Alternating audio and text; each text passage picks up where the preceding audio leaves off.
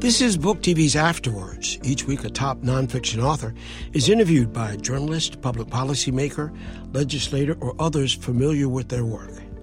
This week, our guests are Pulitzer Prize-winning journalists Nicholas Kristof and Cheryl Wooden. They're co-authors of the book Tightrope: Americans Reaching for Hope, which reports on the issues facing the working class in rural America. They'll be interviewed by Democratic Senator Jeff Merkley of Oregon. I'm pleased to be with you to talk with you about the new book that you've put out, Tightrope, and particularly because it's taking a look at a small town in Oregon, a town that you come from, Nick, and I come from a small rural town in Oregon. And I just ponder how in your professional careers you're traveling the world, you're living in a different environment completely, and you have reported on world affairs from all kinds of different directions and some of the worst tragedies on the planet, but you chose to really focus on a small town in Oregon. Why? Well, we were running around the world covering humanitarian crises, and then we would periodically go back to my beloved hometown of Yamhill, where my mom is still on the family farm, and we saw a humanitarian crisis unfolding there. A quarter of the kids who were on my old number 6 school bus are now gone from drugs and alcohol and suicide. And Cheryl and I tried to process that. The kids who got on the bus right after me were the Knapp kids. Farland was my year, and then Zeelan and Nathan and Keelan and their sister Regina. Smart, talented kids. Farland died of drug and alcohol abuse. Zeelan died in a house fire when he was passed out drunk. Farland blew himself up cooking meth. Regina died from hepatitis from injectable drug use. Keelan survived only because he was in the Oregon State Penitentiary for 13 years. And so we, for a while we wondered, is this something about about my bus, about Yamhill? And no, we realized this is a national problem, that we have deaths of despair, that life expectancy is falling, or was falling for 3 years in a row in America, and that Yamhill and my old bus is kind of a microcosm through which to see that pain across America.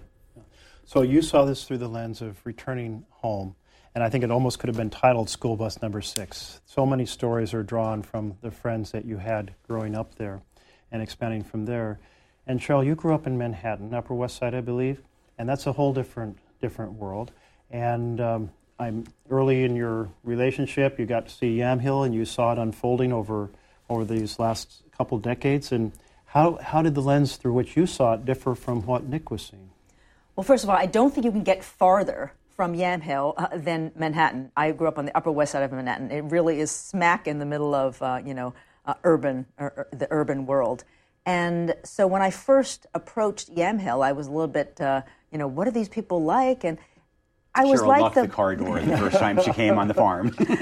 But I was basically like, we think of what's going on right now as a tale of two Americas.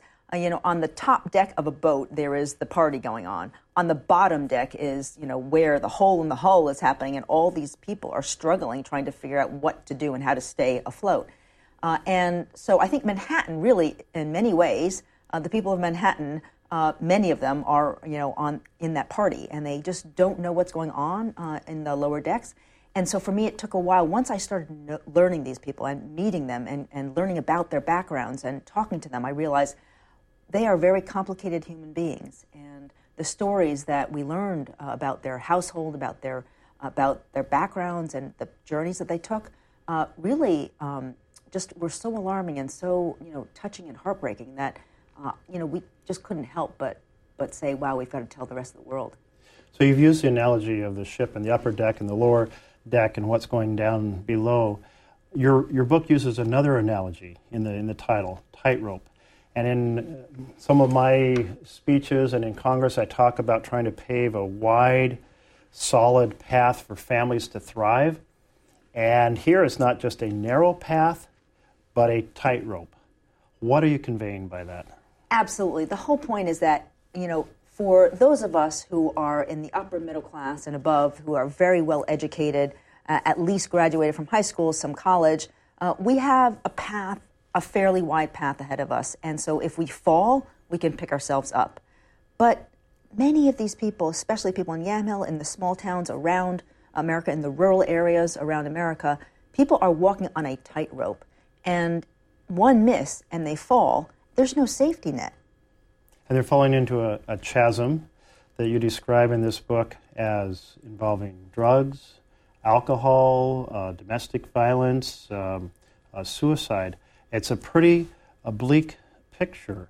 And there's a dynamic that you wrestle with about, well, is this personal responsibility? They just need to walk that tightrope better, or is it their fault they got onto a tightrope instead of a nice, well-paved path? So personal responsibility versus collective responsibility. What have you concluded? So, look, personal responsibility is absolutely real. I think one can make the case that progressive like myself sometimes don't fully appreciate that personal responsibility is real, that one has to give agency to people. But I think that over the last 50 years, we have vastly overdone it and have become kind of obsessed with this personal responsibility narrative, blaming the people who fall off the tightrope for the catastrophes that follow. And we, at this point, you can predict with some accuracy the outcomes of a newborn infant. And when you can do that, it's not because that infant is making bad choices or showing irresponsibility. And so, look, by all means, let's have the personal responsibility conversation. But if we do that, let's also have the conversation about our collective responsibility to try to help the people who were on my number 6 bus. And there are so many ways we can help them in ways that benefit them and that benefit society. So Paul Ryan, who you quote in the book, says, in our country, the conditions of your birth do not determine the outcome of your life. But in the book, you introduce this term, or you share this term, ACE, or adverse childhood experiences. And what you're basically saying, if you have collected several adverse childhood experiences, your odds of succeeding drop dramatically, which you portray as the odds of being in poverty increase substantially. So explain this how these childhood adversities really impact your course in life. It's pretty well documented by scientists who have analyzed these situations. So many of us have an adverse childhood experience. Parents get divorced. There's a big move from one state to the next that is traumatic for a little child. But when you start piling up 6, 7, 8, or even 3 or 4, that can have a really traumatic experience. Partly depending upon the age of the child. Specifically, if the child is between 0 and 5. That is when the brain is developing at its most rapid pace for the rest of that person's life. I mean, that's when our brain develops quickly. We think of children as really resilient, but you know something? They're not as resilient as we think. And in fact, when there is stress in the house, when there's violence, when there's yelling and abuse and chaos in the house, that creates stress in the baby, and that means that the cortisol hormone is coursing through that brain. And as that brain is growing, this cortisol impacts the development of the brain architecture for this little baby. And so if this is not corrected, that baby's brain is not going to develop, really properly. And so if we can address these issues early on, and there are treatment, there are ways of using therapy, counseling, we can actually put that baby, that young child, onto a better course so that we don't, see them 2 decades later, in poverty or in drugs or dropping out of college. It's or high school even. It's not just that. It's also not just the psychological trauma and troubles. It's also health.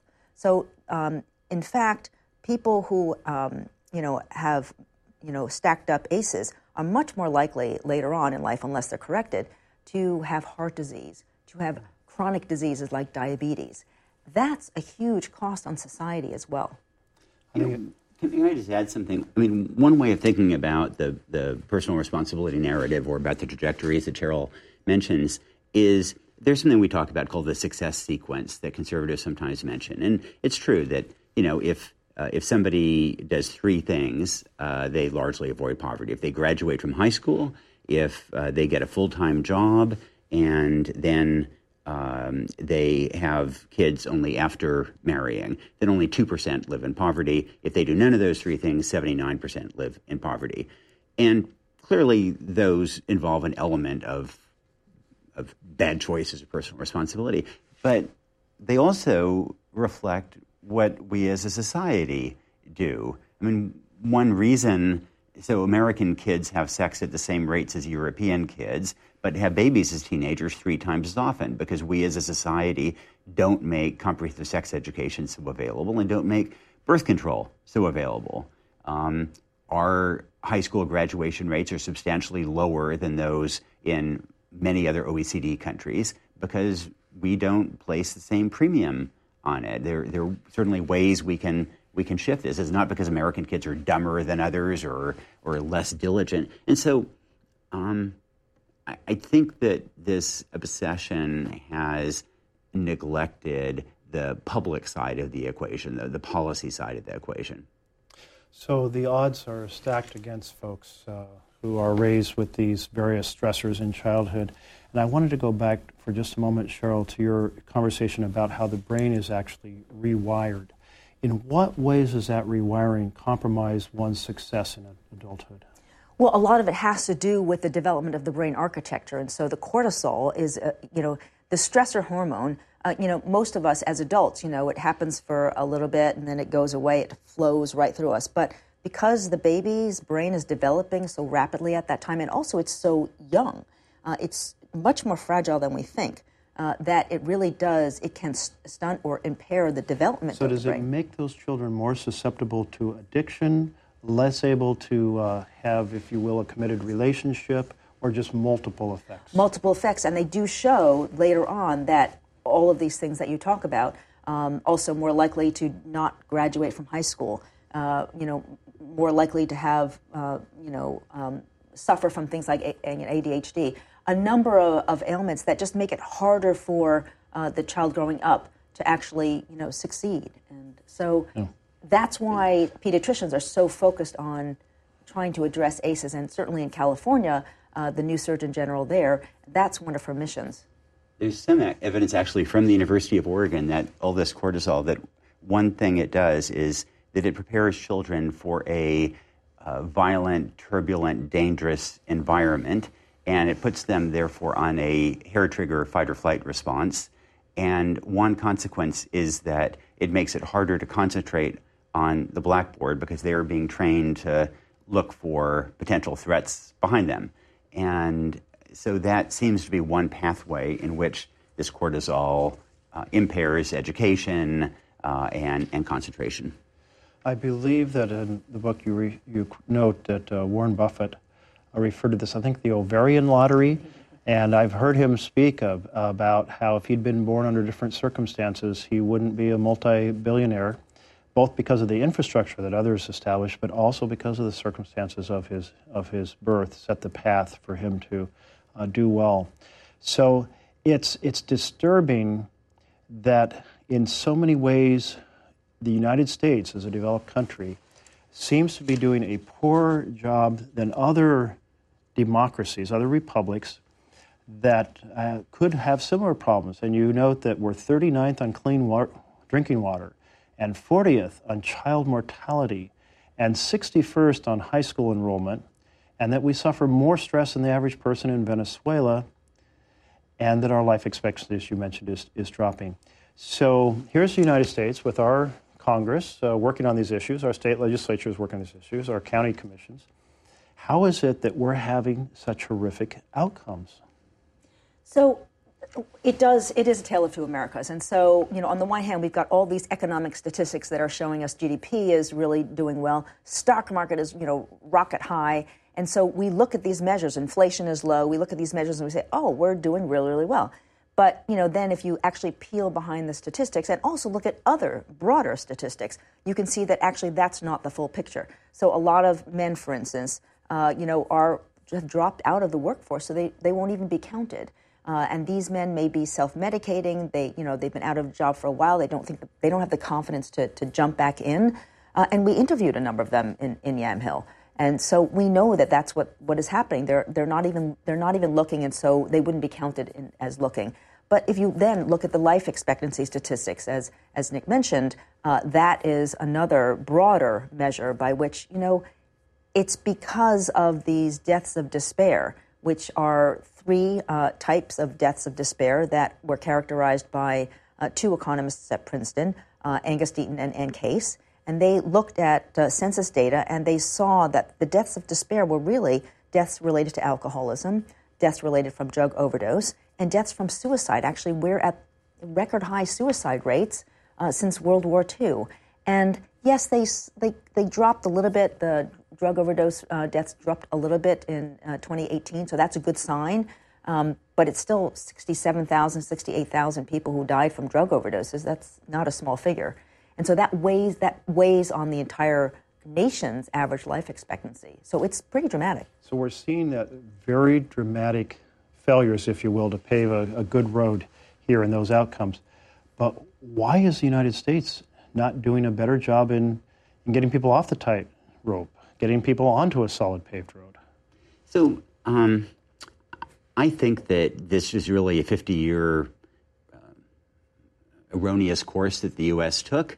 I think it has something to do with Nixon's Southern strategy in 1968 and a tendency to stigmatize investments in human capital and in benefit programs on the basis that it would be African Americans who would disproportionately benefit. I think that tended to lead in part to an underinvestment in human capital and in benefits across the U.S.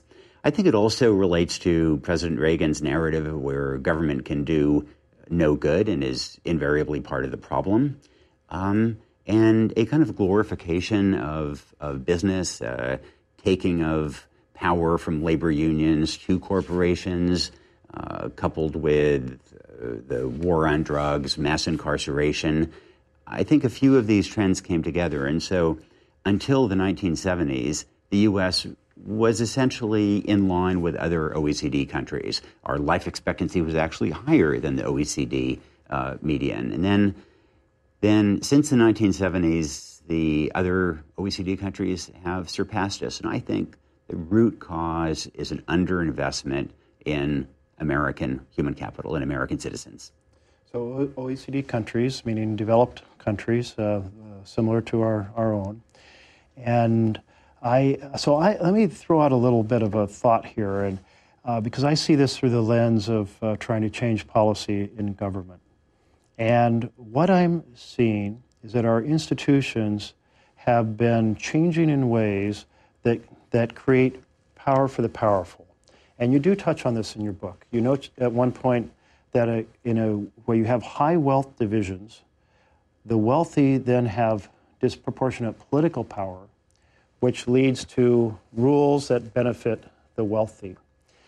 Now, if we think about America today and the inequality that we're seeing between the rich and the poor, we're at a very, very high ratio compared to these other countries.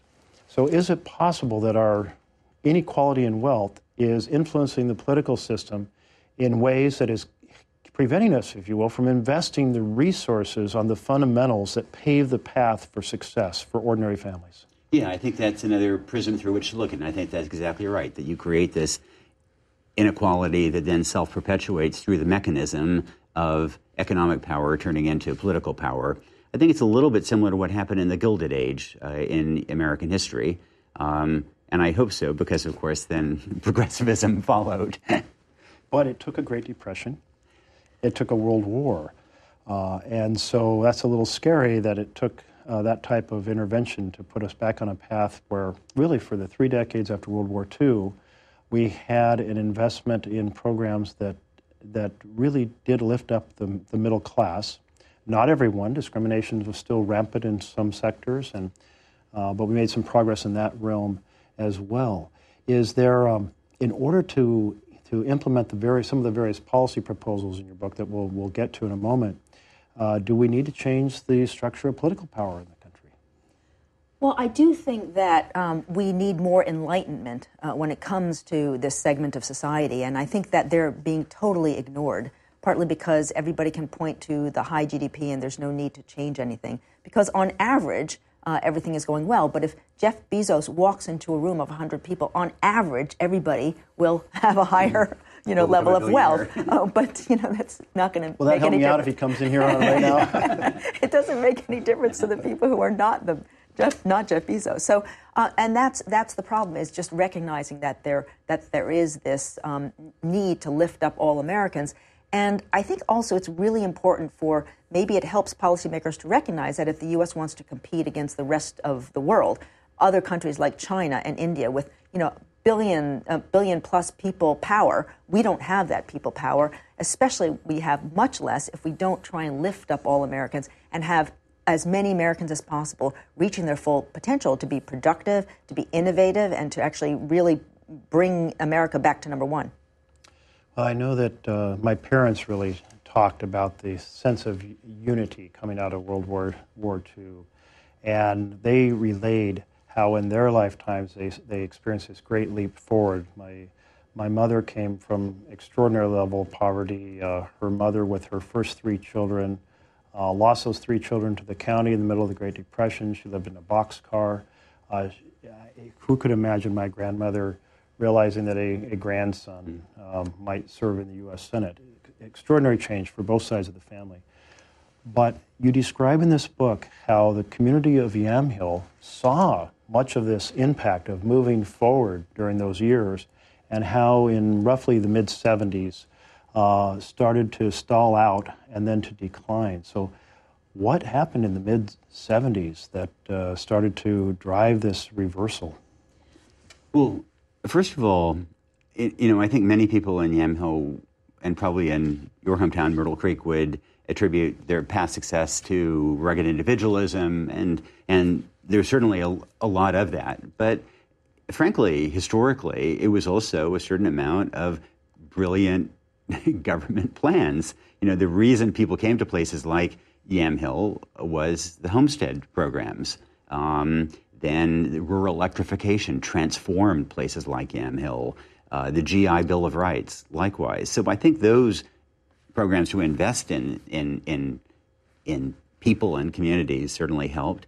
And then when I think essentially the root cause of things going downhill was good jobs going away. Biggest local employer in the greater Yamhill area was a glove factory. It closed down. And there were some new jobs that came in, but the people who had worked at the glove factory were not able to get those new jobs. Men in particular felt the loss of jobs not only in a monetary sense, but psychologically as well. Local institutions like churches were not able to handle the trauma. People self-medicated. They got criminal records, which made them less employable and less marriageable. The family structure collapsed quite quickly, and the social fabric, which had been very tight-knit, unraveled quickly. So you had the light manufacturing, you had gloves, and you had the consequences. You mentioned GI Bill of Rights, so a big portion of that was the mortgage program for veterans returning, being able to buy a house, have equity, have savings, and I think you're absolutely right about jobs being critical to the strength of a family because it does give structure, it gives dignity, and it gives resources. And when you are unemployed, bad things start to happen. And we've seen this in mill towns across Oregon when, for example, a lumber town loses its sawmill. You see some people move out right away. You see others who dwell in domestic violence, alcoholism, drug use increase. And so jobs are critical. I think in Yamhill and in probably a lot of white communities around the U.S. back in the 1990s, there were a lot of pejorative comments made about African-American communities that were struggling at that time. And there was a lot of sanctimonious talk about how the problem was black culture, which was a byword for what were called deadbeat dads or people making bad choices, et cetera. And meanwhile, the great Harvard sociologist William Julius Wilson said, no, it's about jobs leaving. And he was exactly right, because when jobs left white communities like Yamhill, when they left Appalachia, when they left Maine, when they left parts of Ohio, the same pathologies unfolded. This wasn't about culture. This was about jobs. But also in the U.S., we are not as resilient a country when it comes to job losses. And you can see that very easily with a comparison to what happens in Canada. So after the financial crisis happened, when auto makers, they laid off a lot of auto workers, and they laid them off in Detroit and in Windsor, Ontario, Canada, often by the same company. And you could see the difference. So, for instance, in the U.S., partly because it was the financial crisis, they extended unemployment benefits, so people got more money. But they actually lost their job, and they also lost their health care, which is a huge stressor on a family. Over in Canada, what happened was in Windsor, they lost their job, but they didn't lose their health care because Canada has universal health care. And then the government intervened and looked around for where the demand was for other types of jobs, and they found out that nursing had a demand. So they actually arranged for training programs for auto workers to retrain to go into the nursing field. And yes, it's not their dream jobs, but they were able to get ushered back into the workday world. And years later, they're not self-medicating, they're not depressed or isolated the way people in the U.S. were. So I want to probe for a moment the loss of jobs. And this is an area where we all might have different opinions, so I thought it would be interesting to throw it out there. Because what I saw happening in the mid-'70s was the start of the opening of our market to basically Chinese production. And Chinese benefited from competing with Americans with lower wages, lower environmental standards, lower labor standards. So they could often make things more cheaply. So you had a glove factory, and that glove factory might have said, well, we can't compete with the Chinese making gloves, or maybe we can right now, but let's move our factory to China because we will benefit and our cost of production will be less while our sales price will be roughly the same. We'll make more money. And we have seen a lot of factories go overseas. And some of us feel maybe we made a mistake about being so quick to open our market in the way we did, helping to drive this job loss. Well, I think that on the one hand, globalization could have been a force that we couldn't actually we couldn't prevent from happening, because individual factories are going to make their decisions based on what is going to yield the best return. So if they were going to Costa Rica, or if they were going to other places in Latin America or in Asia, then they're going to make that decision on their own unless there's a law that says you can't go overseas. But I do think there would have been competition from other countries going overseas. So I think it's a force that actually may have been slower, but nonetheless, we didn't adjust very well. And overall, it kept down inflation because costs were lower for goods that Americans use. So that goodness the benefits were spread among 320 million Americans, rather than just the workers losing their job was felt much more intensely by a smaller group of people. But I think as a country, though, other countries also have globalization, also have automation. They haven't suffered to the same degree that the U.S. has, partly because of the policies that the U.S. has taken. We don't adapt quickly to job losses. We don't actually, as a society, try and help with nudges, the people who have been laid off. It's sort of, you've got to find your own job now. But other countries, they also have universal health care, the other peer countries, and they do much better at job retraining and helping laid-off workers retrain for other types of jobs. Did you want to touch on that piece? I remain a free trader, but I'm a somewhat chastened free trader. And I think that a lot of us didn't appreciate how, we talked about creative destruction. It's great in a textbook, but what I think we hadn't appreciated was that those people who lost their jobs in the old industries might self-medicate and might cook meth, and their families might break down. And that it became, while the trade might benefit the size of the U.S. pie as a whole, it became all the more important to make sure that we supported those who, as a part of that creative destruction, might lose their jobs, and invest in their education so that they could adapt to new jobs. And we blew it. The winners did not compensate the losers at all. Yeah. And I remember very well, as I was studying economics, the argument was if you have a trade deficit, the exchange rates will adjust over time, And so the trade deficit will adjust, and therefore you won't have a net loss of jobs. That turned out to be wrong for a different conversation, a lengthier conversation, but one we were slow to respond to. So in the situation that you're describing with universal health care, you mentioned that in the book as one of the remedies. Now, I often talk about the 4 foundations for a family to thrive. And I picture a house, and you're at 4 sides of the foundation, and you have health care, and you have housing, and you have education, and you have good-paying jobs. And so in your final chapter in the book, you start to address various issues, and they pretty much fall into those 4 categories, and maybe starting with health, universal health care, and eliminating unwanted pregnancies, which goes back to having access to health care and family planning. And why is the United States doing so poorly on pregnancies versus other countries? And of course, you have noted already that is one of the 3 factors that has a huge impact on the success of the next generation, having children outside of a structure of a family or having them early in life. Well, I want to stress, first of all, that we have made progress. So, for instance, on teen pregnancy, the peak was in the 1990s when, there was so much teen pregnancy. And then we sort of recognized this problem, and we have addressed it a lot. It's come down by a lot. It's still higher than in other countries, but it has come down by a lot, which shows that when we put our mind to something, we actually can. Policy makes a difference. Yes, it really does. does. It does. It absolutely does. No, and we actually have made progress on things including homelessness.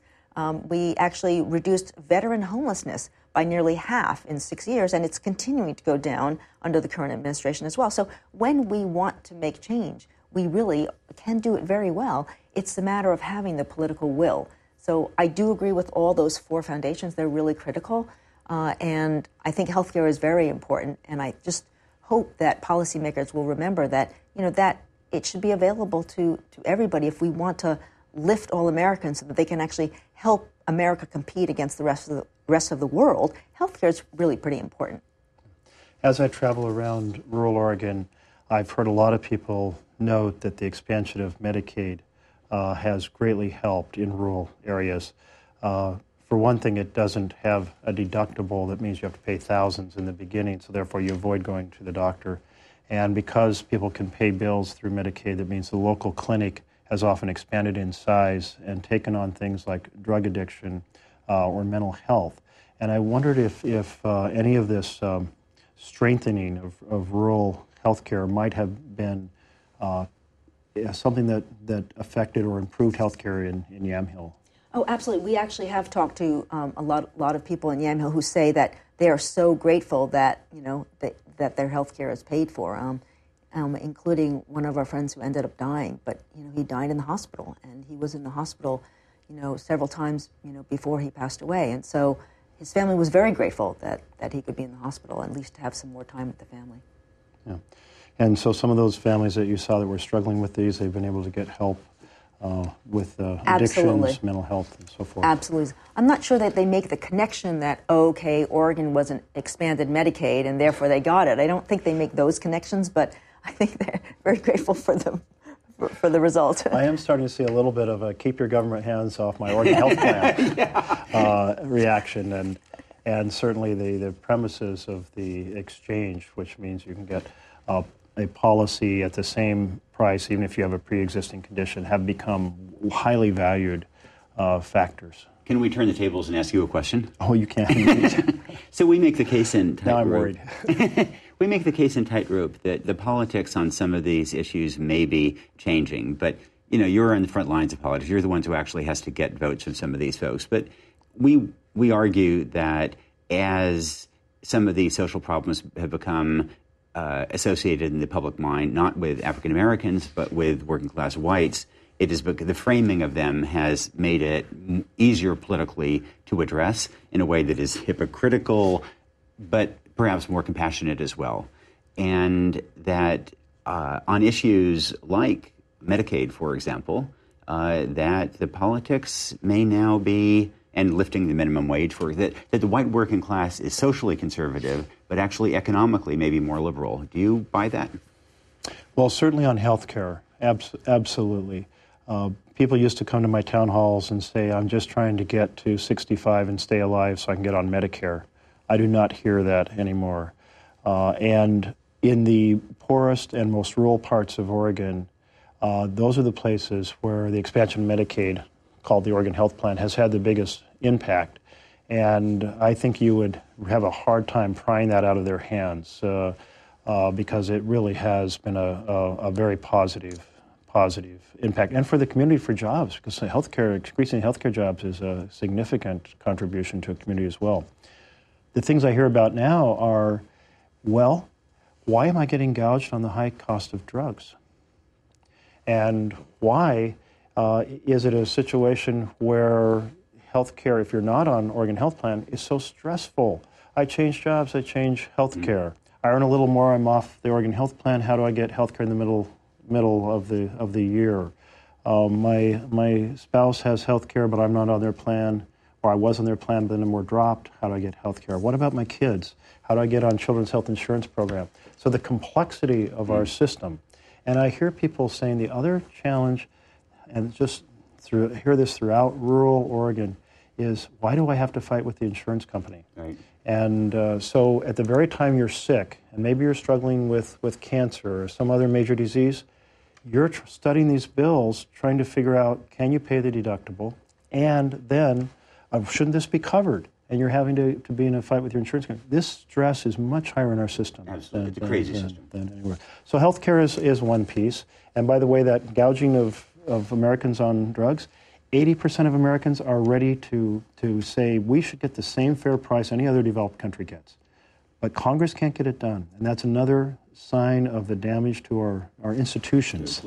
That the lobby can exercise political power of the wealthy through both the supermajority in the Senate and through the level of lobbying and campaign donations that mean a very fundamental problem affecting people across the spectrum. We're not addressing it. So it's troubling. Well, let's go from healthcare to education. Early childhood education and trying to seek universal high school graduation. How can we do better on education? Right. So the U.S. actually pioneered, mass education, and we used to be number one in high school education. It was the pride of the country, and that's how we became number one in terms of the economy. But we actually have slipped, over the years to number 61 in one year, and we might be, improving. They worked on. They actually used different data, so we might be up to like number 30, but that's still very far from number one. What can we do? Right now, only 1 in 7, 1 in 6 students graduate from high school. That's kind of appalling. We could, and some states do this, require kids to stay in school until the age of 18. Hopefully they'll graduate from high school by then.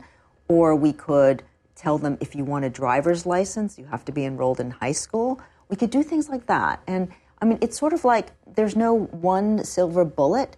There's a lot of different silver buckshot that you have to, incrementally get at in many different ways. And it's kind of like the way, we improved car driving safety. We first implemented seatbelts. I remember, when my parents first got a car, we didn't use seatbelts at all. But that was very dangerous. So to improve safety, we started adding seatbelts. We added airbags. We have padded dashboards. But this personal responsibility, this narrative is basically the equivalent of saying, okay, let's put darts or needles inside the dashboard. So when you hit yourself, it's going to teach you a lesson, But I think what we need to do instead is add these little safety measures to keep nudging these kids to stay in school. So you had mentioned earlier the structure of children's brains, and we've learned a lot about that. And in the book, you all touch on how early education can have a huge multiplier effect. In some studies, 7 times the return for the investment. And I've actually seen studies that were an order of magnitude higher than that, like 42 times, because reduced prison costs and more taxes are paid and so forth. Less crimes are committed. And so when you see it laid out like that, as you all have laid it out, shouldn't we all just rush and say we are going to invest a lot more on early childhood? Absolutely. I mean, that is the highest return of investment available in the U.S., not some hedge fund. And just about every other country is able to provide it. They can afford early childhood programs.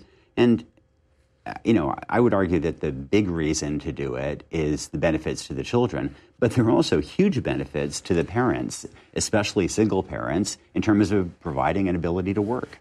Yes. I must say, when we were raising our kids, and there were two of us, and we could barely figure out how to drop the kids off and pick them up, I thought, how does a single parent do it? It's incredibly hard. And then you mentioned the high school graduation, keeping kids in high school. It took me back to when I was in high school, and our high school was expelling students who smoked. And so I went to the administration, and I said, is this really the right thing to do? I mean, these kids are not going to get a high school education. Should it be something different? There are some high schools in the area, I told the administrators, that have decided to go the other way, and have a smoking room for students, figuring it was better to keep them in school and graduating, and that they weren't going to stop their smoking habit. It was an interesting thing. I went around to a bunch of high schools, but that's a point that you're making here, Cheryl, is find a way to help keep kids engaged in school. And there's something you didn't mention that I'll toss out there in that regard. When I was in my blue-collar school growing up, I didn't have to pay any fees for the sports. Cross-country, tennis, speech team, chess team. I wasn't on chess team. I was on the others, but not on chess. No fees. Now my kids have graduated from the same school, same blue-collar school, and everything has fees attached, which really reduces student engagement. And if I could wave a magic wand, I'd get rid of those fees to help students stay in school. Yeah, no, I think that's a real issue. And I think that administrators are sort of caught between, okay, we know that these are the kids that we want to keep in school. On the other hand, we need to make ends meet. And if that kid is disrupting the teacher entirely so that she cannot teach, 20 other kids, I mean, is that good as well? So, it's a tightrope that these school administrators have to navigate as well. And it's with the school fees. If we don't charge, then how are we going to pay for these other after-school teachers to come in and do something? They need to get, we have to pay them for their time. So let's quickly touch on two other areas that you talk about in the book. Eliminating homelessness for children, so the housing factor, and jobs, a right to work. How do we improve in those two areas? Well, homelessness, we know that the costs of homelessness, especially for children, are enormous, the impact because of these ACEs that we talked about earlier. And homelessness, as Cheryl mentioned earlier, we were able to reduce veteran homelessness by half between 2010 and 2016 because we found it unconscionable that veterans were out in the streets. If we similarly found it unconscionable that in America today we have on any given night more than 100,000 kids who were homeless, then we could reduce that by half. Maybe we couldn't eliminate it. We could dramatically reduce it with some combination of vouchers, shelters, priority, et cetera. And so, again, it comes down to political will, and instead the president's budget proposes cutting housing programs. Well, what do you say to those who say, but Nick, you're saying raise my taxes, which isn't going to help me, to help somebody else out. Why can't they figure it out for themselves? Well, so it's easier to make that argument about adults. In the case of these kids, though, those kids have not made any bad choices. They haven't been irresponsible. They're homeless because of that ovarian lottery that you mentioned earlier. And we also know that in the case of those homeless children, that if we don't pay at the front end, we're going to end up paying at the back end many times over. So if they want to save tax dollars, it's in their interest to invest in getting these people housed. But I think it's also important to point out, well, maybe you have the mortgage deduction, so you are getting a little bit of a subsidy there. Or maybe, for instance, you're the case of the hedge fund mogul who paid $238 million for a condo in the heart of New York City and pays property taxes based only as if the condo were $9.8 million. You're getting a subsidy there. So there is a lot of sort of unevenness in our tax code and loopholes that you can drive a truck through. So absolutely, you're so right. The tax code gives all kinds of subsidies to the very well off. Back when I was working with Habitat for Humanity and I saw the impact of a home for a child, I knew that what you're saying about the need for children to have a home is absolutely right. A stable home changes life for the child. Remember the children who said, it's the first time in my life I've been able to invite a friend over. And because I never had a place. They've been living in a car with their parents or in a tent with their parents or in a basement with their parents. And then those children start to do better in school. And those children are going to contribute more in taxes and be more productive citizens. And so let's make that happen. There was one last set of ideas you all put forward that doesn't fall neatly into these 4 areas of education, health, housing, and jobs, and that is baby bonds and a monthly child allowance. How should we look at that? So Britain was able to reduce child poverty in half under Tony Blair beginning in 1999. And one of the key elements they provided was child allowance. It's basically a monthly payment. It can also be done in the U.S. There's a lot of discussion about doing this through a tax credit. Michael Bennet has co-sponsored a bill that would do something along those lines. Just about every other industrialized country does it. The National Academy suggested that and some other strategies would reduce child poverty by half in the U.S. at a cost of about $100 billion a year. We can afford a $2 trillion tax cut, but we can't afford to reduce child poverty by half. And so that monthly child allowance goes to the parent and reverberates in their ability to do much. Maybe it keeps them in their house so they don't get evicted. Maybe it enables them to have a child participate in sports or who knows what. But we know the outcomes are better. And the baby bonds they actually, Congress pioneered them. They were often called individual development accounts, and they involved a payment to a child that would be in a savings account, often matched, and could only be used as further savings were put in, and they could only be used for buying housing, for starting a business, things like this. Well, you all probably don't know this, but I started the first IDA program in Oregon. First one west of the Mississippi, so thank you for highlighting that in your book. And it came about because of my work at Habitat for Humanity, where I saw ownership made a difference. And then I developed rental affordable housing. And I said, how can people get some stake in this? And I had an intern research the idea of matching grants to buy homes. And she discovered the start of the IDA program. And so I started the tenant investment program, which became Portland Regional IDAs. And then I became a state legislator, and Oregon has the biggest subsidy for IDA programs in the country. And we need bipartisan help now to reauthorize a new IDA bill. So I'm hoping you'll publicize that a lot because it was a bipartisan hand up to the 3 pathways from poverty to the middle class, that being education, small business, and home ownership. So I so much appreciate you all engaging in this conversation and exploring the challenges we have in America through the lens of a struggling rural community. What happens next? I hear there might be a film coming out associated with this book. That's right. There's a film version of Tightrope that we hope will be on TV in the fall. So stay tuned. Good. And Cheryl, what things have I missed that we should make sure viewers know about the experience that you all have gone through examining the challenges? Well, I think that your focus on jobs was really important because I do think that jobs are at the heart of so much pain and suffering that befalls a household. It's certainly the ones that we interviewed in Yamhill and also around the rest of the country. I think it seems to be a common theme. So whatever policymaker, job creation is really key. And so, that's, everybody has to contribute to that.